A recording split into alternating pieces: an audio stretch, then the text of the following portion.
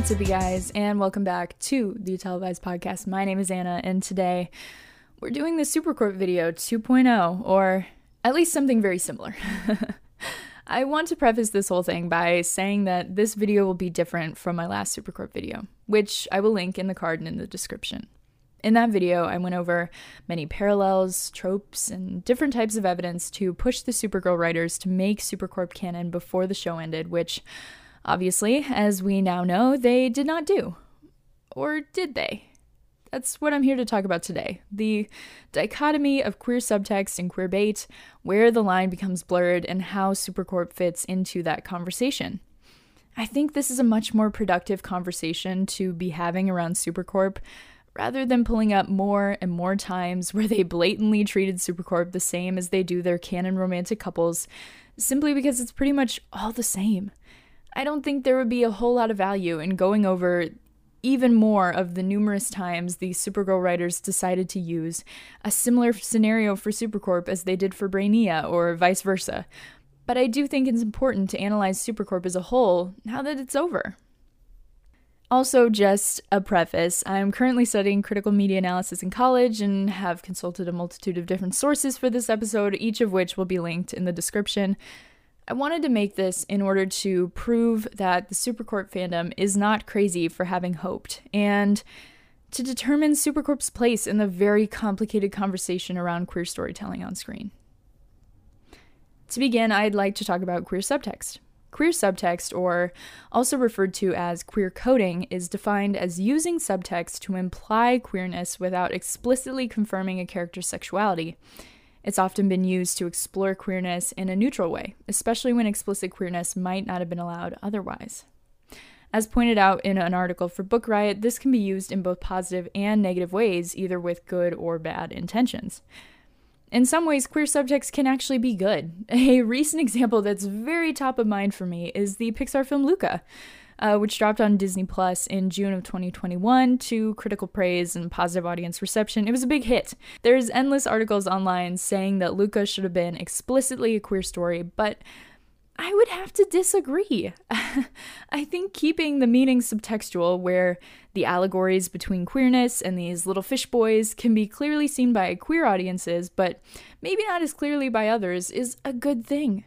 Where some people might want queer children's content to step out of the shadows, like with The Owl House or She-Ra, I would argue that some should stay subtextual so that kids can explore ideas of otherness and sexuality in a covert, neutral way. Specifically for children whose parents are homophobic or don't want their children watching explicitly queer shows like The Owl House or She-Ra, Luca provides a queer story that they would be able to watch safely. A subtextual film like Luca can allow kids the opportunity to explore queer themes in a neutral way, which could lead to further identity exploration down the road. The point is that it opens a dialogue, even if it's not an explicit one. Even beyond queer subtext in children's media specifically, it can be beneficial in adult media as well. As Molly McKinney argued in their article for Medium, queer subtext promotes intellectual engagement with media.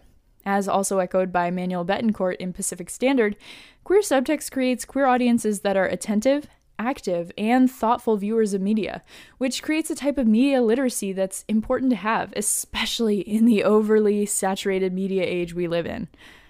They both also argue that themes of stolen glances and a quiet love are reflective of actual queer relationships and queer life in general. But, to quote Clark Griffin, "Don't we deserve better than that?" While it is true that some queer people are still forced to live their lives in the closet, I don't think it's fair to argue that all depictions in media should do the same. After all, the only way we'll make progress is through visibility, which, by definition, is not what queer subtext provides. On Supergirl specifically, defining Supercorp as a subtextual relationship is validating for those of us that have spent the last 5 years noticing the patterns and glances, but it also just wasn't enough. Supergirl isn't a kids program that would be a safe space for queer kids in bad situations. It was a visibly gay show, with Nia, Kelly, and Alex all being proof of that. Hell, the finale was a lesbian wedding. Keeping Supercorp buried in the subtext implies that the lead of the show's queerness must be hidden. Maybe it was to keep sponsors happy or higher-ups happy, and at this point, it feels like we'll never know, but it's still just disheartening. Though there is also a chance that it was never subtext at all, and truly just an egregious case of queerbait. Queerbait is defined as using queerness purposefully to promote a show or to keep viewers engaged, but then never actually delivering. The most insane case of queerbait I have ever seen is with Bechloe from the Pitch Perfect franchise, but especially in regards to the promotion of Pitch Perfect 3. Leading up to the premiere of the film, Universal ran Snapchat ads which featured Anna Kendrick and Brittany Snow, the actresses who played Becca and Chloe, almost kissing. They then prompt the audience to swipe up for more, which would lead to a link to buy tickets to see the film in theaters. The Universal Pictures UK account even tweeted, "One day left, will Bechloe ever happen?" in order to bait fans into thinking they would become a couple only so they would go see the film. Obviously, anybody who has seen Pitch Perfect 3 will know that they did not end up together. And actually, Chloe spent the entire movie chasing after a man called Chicago. Bechloe was not Endgame, that's not what happened. As for Supercorp, the showrunners never actually came out and said Supercorp won't happen, which led to fans being dragged along for years, hoping beyond hope that the two would get together in the next season. In contrast to Swan Queen, which was denied over and over again by the showrunners of Once Upon a Time, Supergirl's creative team never denied it in order to keep Supercorps coming back for more. I think we all remember this Kevin Smith moment from San Diego Comic-Con 2019. There's one part of fandom that's like, let's see her go Lex. And then there's another part they're like, let's see them kiss. So, Supercorp side of it. Also around season 5, the promotion of Supergirl started to lean more heavily into the Kara and Lena relationship. The posts on social media included the two of them, and interviews would preview what their dynamic would be like post-reveal before season 5 began. I mean, hell, their 100th episode even revolved entirely around the Supercorp relationship. In my own personal opinion, I think there was both queerbait and queer subtext at play when it comes to Supergirl. It's undeniable that they used the aversion of a definitive answer about Supercorp to keep Supercorp shippers engaged with the series, and it's clear that the official Supergirl account, as well as many other Warner affiliates and different journalistic sites, used the ship for engagement. Though I have to point out a main difference in the Bechloe queerbait in comparison to Supercorp. Kara and Lena both ended the series single, with both of their love interests being written out in the previous season for both of them, whereas Chloe spent all of Pitch Perfect 3 focused on a man. While it is clear that Supergirl capitalized on the popularity of Supercorp for their own personal gain, I would argue that we as viewers didn't walk away entirely empty-handed. In analyzing the final episode in particular, I think the Supergirl writers used implicit queer coding in order to throw Supercorp shippers a bone, one that we could then catch and run with to determine where the relationship would go post-canon. In order to analyze the final episode of Supergirl, and specifically Supercorp scenes, there's a bit of critical media analysis terminology that we have to get through first. I apologize in advance, but I promise it will be very helpful. In the textbook Critical Media Studies, an introduction by Brian L. Ott and Robert L. Mack, they go over two different theories that apply to a queer reading of media. One of those theories is called the fourth persona theory, which states that there are different tiers through which a piece of media can be analyzed. The fourth level specifically is an impression of the author or text which some viewers may not ever notice, but can mirror specifically queer experiences. This theory is extremely important to understand when breaking down a number of scenes within the Supergirl finale, and specifically within the final Supercorp conversation. Though, to help illustrate the different persona levels before we start applying them, I'm going to take you through an example just to make sure we're all on the same page here. For this example, I'll use Taylor Swift. A first persona reading of Taylor's music encapsulates a surface level reading of her as a person from her music and music videos. So from the text that she provides us, we can assume she's a woman who may have a tumultuous relationship with love and with men specifically. A second persona reading of Taylor's music entails what said music says about her audience, again on a very surface level.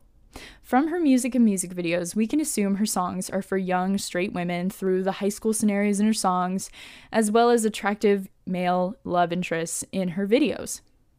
The third persona does not matter in this context, so I'll skip it to save y'all the headache. So to read Taylor Swift at a fourth persona level would mean to analyze her music through a removal of the first and second personas and look for a deeper meaning. In her music, she often sings about hidden love, a love that is other, and best friendships turning into love. This messaging can be interpreted as queer, and often is interpreted as such by a queer audience. An audience who would pick up on the deeper meaning that relates more closely to their own experiences than the experiences of the original author on that first persona level. So when looking at Supergirl using the fourth persona, it's more about analyzing the lines that the authors, which in this case would be the characters themselves, not the writers, are saying and parsing out a deeper meaning from them. This will apply directly to Lena and Kara in their final scene together, but first we have to go over the second theory. It's called the textual wink. It's similar to the fourth persona theory in that it is a deeper meaning hidden within a text, but it's a bit more blatant. It's a particular line or scene that may hold a double meaning, where one group can read it one way and a queer audience could read it differently. An example of this I think of all the time is from Merlin. In episode 211, Morgana is speaking to a druid man about her predicament, specifically her magic, and in the scene there's a line that speaks to the queer experience, even though she's not explicitly talking about being queer.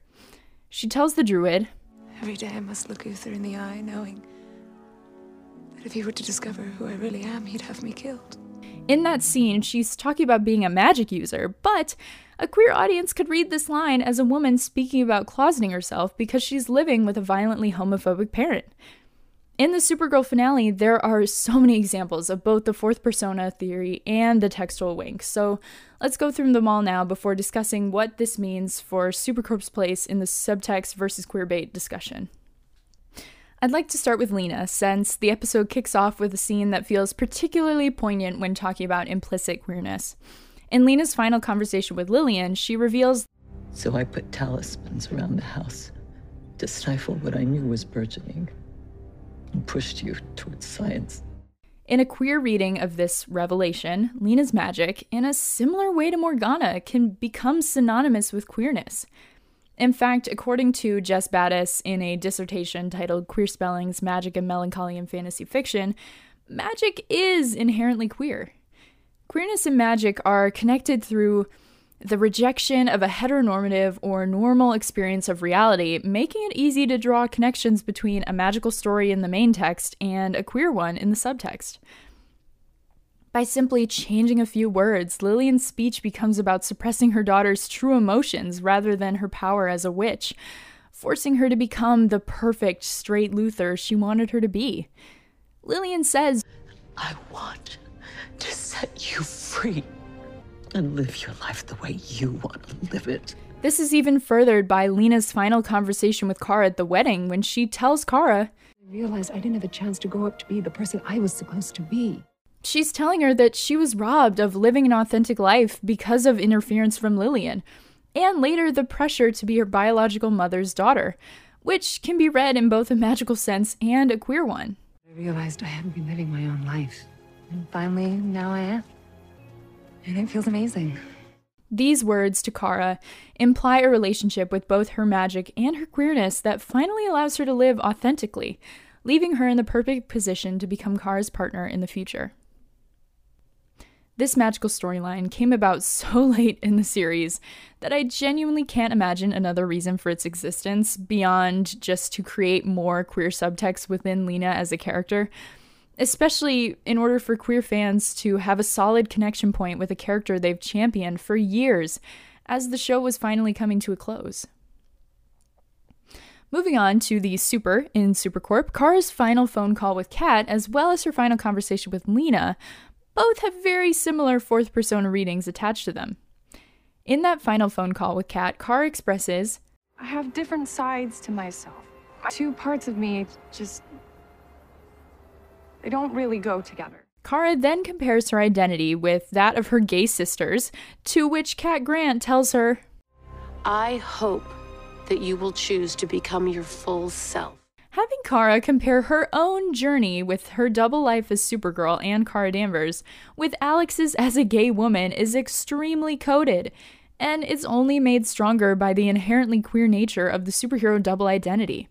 According to Anna Peppard for The Walrus, queerness and superheroes are connected through their similarities of transformation, disguise, and duality. Queer people often experience a double life and have a secret identity when around different people. They might choose their words more carefully around straight people than they would for other gay people. This sentiment is echoed by Kara in her final conversation with Lena. She tells Lena, Right, I'm too afraid to live my own. I don't even know what that would feel like for me. Connecting with someone as my whole self. To not be afraid to just be who I am. in a similar way to Lena and her conversations about magic, if you reframe the conversation to be about Kara's queer identity rather than her superhero one, nothing about this conversation would change. Kara would still question if she's allowed to have it all, and Lena would still respond. Your entire life, people telling you who you're supposed to be, and that if you didn't hide your true self, then the people would get hurt. I mean, it's tough to move beyond those type of core wounds. Which just solidifies that Lena sees Kara for who she truly is and will be ready to accept her with open arms. Aside from the clear fourth persona readings of these final conversations, in Kara's phone call with Kat, there's a clear textual wink that makes me truly believe the Supergirl writers intended for these conversations to be picked apart to this degree. While Kara tells Kat about her struggles with her double identity, Kat says, bifurcated? The word choice here is purposeful, and so is the delivery. The way Kat lingers on the bi in bifurcated acts as a dog whistle to a queer audience, making them do a double take. It's a clear wink to a queer audience that reads Kara as a bisexual character, as a subtle hint to dig deeper here. I can guarantee that any straight person who watched that scene probably didn't even bat an eye, but in the textual wink's intended use, it signals to a queer audience to pay attention. I've said throughout the video that I genuinely think the writers purposefully included subtextual Supercorp to give us something. But why couldn't they go all the way? Unlike Supercorp Twitter would have you believe, there's no cut Supercorp kiss floating around in the ether, at least as far as I know. So there's really no ending where Supercorp became more than implicit. After the finale, one of Supergirl's producers, Jay Faerber, did an interview with Gray Jones of the TV Writer podcast to share why Supercorp didn't happen.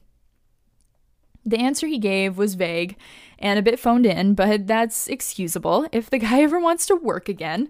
But he did say that when you have a character like Supergirl, who has a massive IP and lots of hands tied to her, any changes to that character have to be checked up the line. Producers, executive producers, CW, DC, and Warner Bros. It's very likely that they got a no from any rung of that ladder and decided to keep Supercorp in the subtext because that's all they could do. And honestly, I think this claim holds water. Most queer Arrowverse characters are either original characters or are canonically queer in the comics. Original characters like Alex Danvers, Kelly Olsen, Nia Nall, Sarah Lance, and Ryan Wilder are great examples of this. Characters like Kate Kane, Sophie Moore, Constantine, and Poison Ivy are examples of Arrowverse characters that are queer in the comics. They've never made a major sexuality switch for a character, especially in their flagship heroes, which is genuinely what Kara would be considered to be. And it ultimately leads into a much deeper conversation about the overall representation on the CW and how most of the time their representation lives within side characters rather than the faces of their shows, with few exceptions. I covered that topic a bit more extensively in the previous Supercorp episode, but I mean, thinking about Legacies, Nancy Drew, Riverdale, all of those queer characters in those shows are side characters. And in their most popular shows, such as Superman and Lois and The Flash, there's no queer representation to be spoken of, or at least constant queer representation. With all of that said, I don't think doing the best they could with the parameters set around the character, absolves them of their sins. I mean, over the years, Supercorp fans have been harassed, bullied, and vilified online by writers, actors, and other Supergirl fans alike, and I don't think an implicit ending truly makes up for it. I mean, when you have people on Twitter saying things like queerbait on Supergirl, get a grip. And come on, y'all be watching. You know you need to know what happens, and that was from a Supergirl producer. It's hard to reconcile the bones that we were thrown with the abuse that we all suffered for 5 years. I think what's most important here is that Supercorp was a massive missed opportunity and truly a failed mission. But personally, I also can't bring myself to wish it undone. To the writers' credit, they created an incredible love story between Kara and Lena, one that affected me very deeply. If it truly was a case of them not being allowed to go all the way, then I'm grateful for what we got. Supercorp was made an equal with every relationship on the show, and ending the series with so much overt subtext gave us the closest to Endgame we probably were ever gonna get. They could have just easily continued with William and Kara after season 5, or even sent Kara to the future with Mon-El, but they didn't. And now we can look back on all the Supercorp moments with the tools to continue their story into the future, using the subtext provided to us in the final season and finale in particular. So much of the coverage around the Supergirl finale was focused on Supercorp, and it's undeniable that the relationship between Lena and Kara will be what defines Supergirl as a show in the pop culture consciousness. This fandom has been through so much and has shown such resilience in the face of awful attacks and gross invalidation throughout the years, and I only hope the best for everyone in the future. I think it's imperative that we fight for what we believe in, and especially in creating awareness about different types of queer representation in media. Even though Supercorp did get an implicit ending, it still wasn't the ending we wanted, or really the ending we deserved. I hope that over the course of my time covering Supergirl, I've given you some tools to be able to analyze the media you consume, and hopefully as we all move on to new shows and new ships, we can all hold the industry accountable for how queer people become collateral damage more often than not. I genuinely love this fandom, this ship, and this show, and I hope this was able to provide some much-needed closure. Thank you for listening. And that's all. That's all I have for today. I know that this probably was not the Supercorp episode that a lot of people were expecting. I'm sure a lot of people were expecting more anger. I'm sure a lot of people were expecting more parallels. And I know that...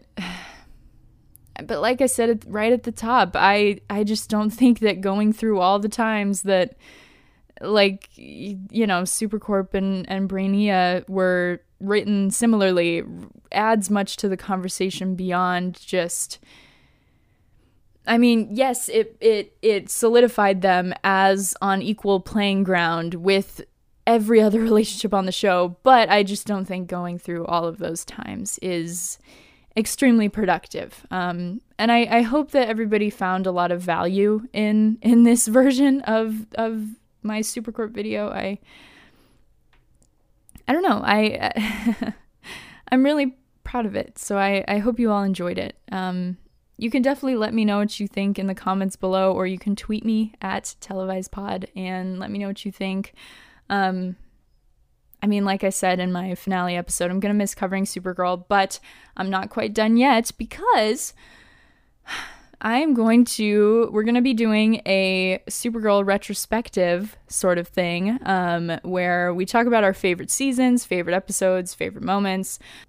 And yeah, so I definitely will be seeing you all soon. Thank you for being patient and waiting for this episode. I know that it might have seemed a little bit short for the time I took to make it, but I really did do a lot of research and carefully considered everything that I wanted to say in this episode. So I do hope that you all enjoyed it. Like I said, let me know, tweet me, comment down below. And I will see you guys again soon for a Supergirl retrospective, and then we'll figure out what we're going to do from there. But this is definitely not the end. And I also wanted to thank everybody for sending me their Spotify Wrapped. It's so cool to see those every year. I love seeing them so much. And yeah, yeah, I love seeing them. So yeah, anyway, I will see you guys pretty soon. Bye.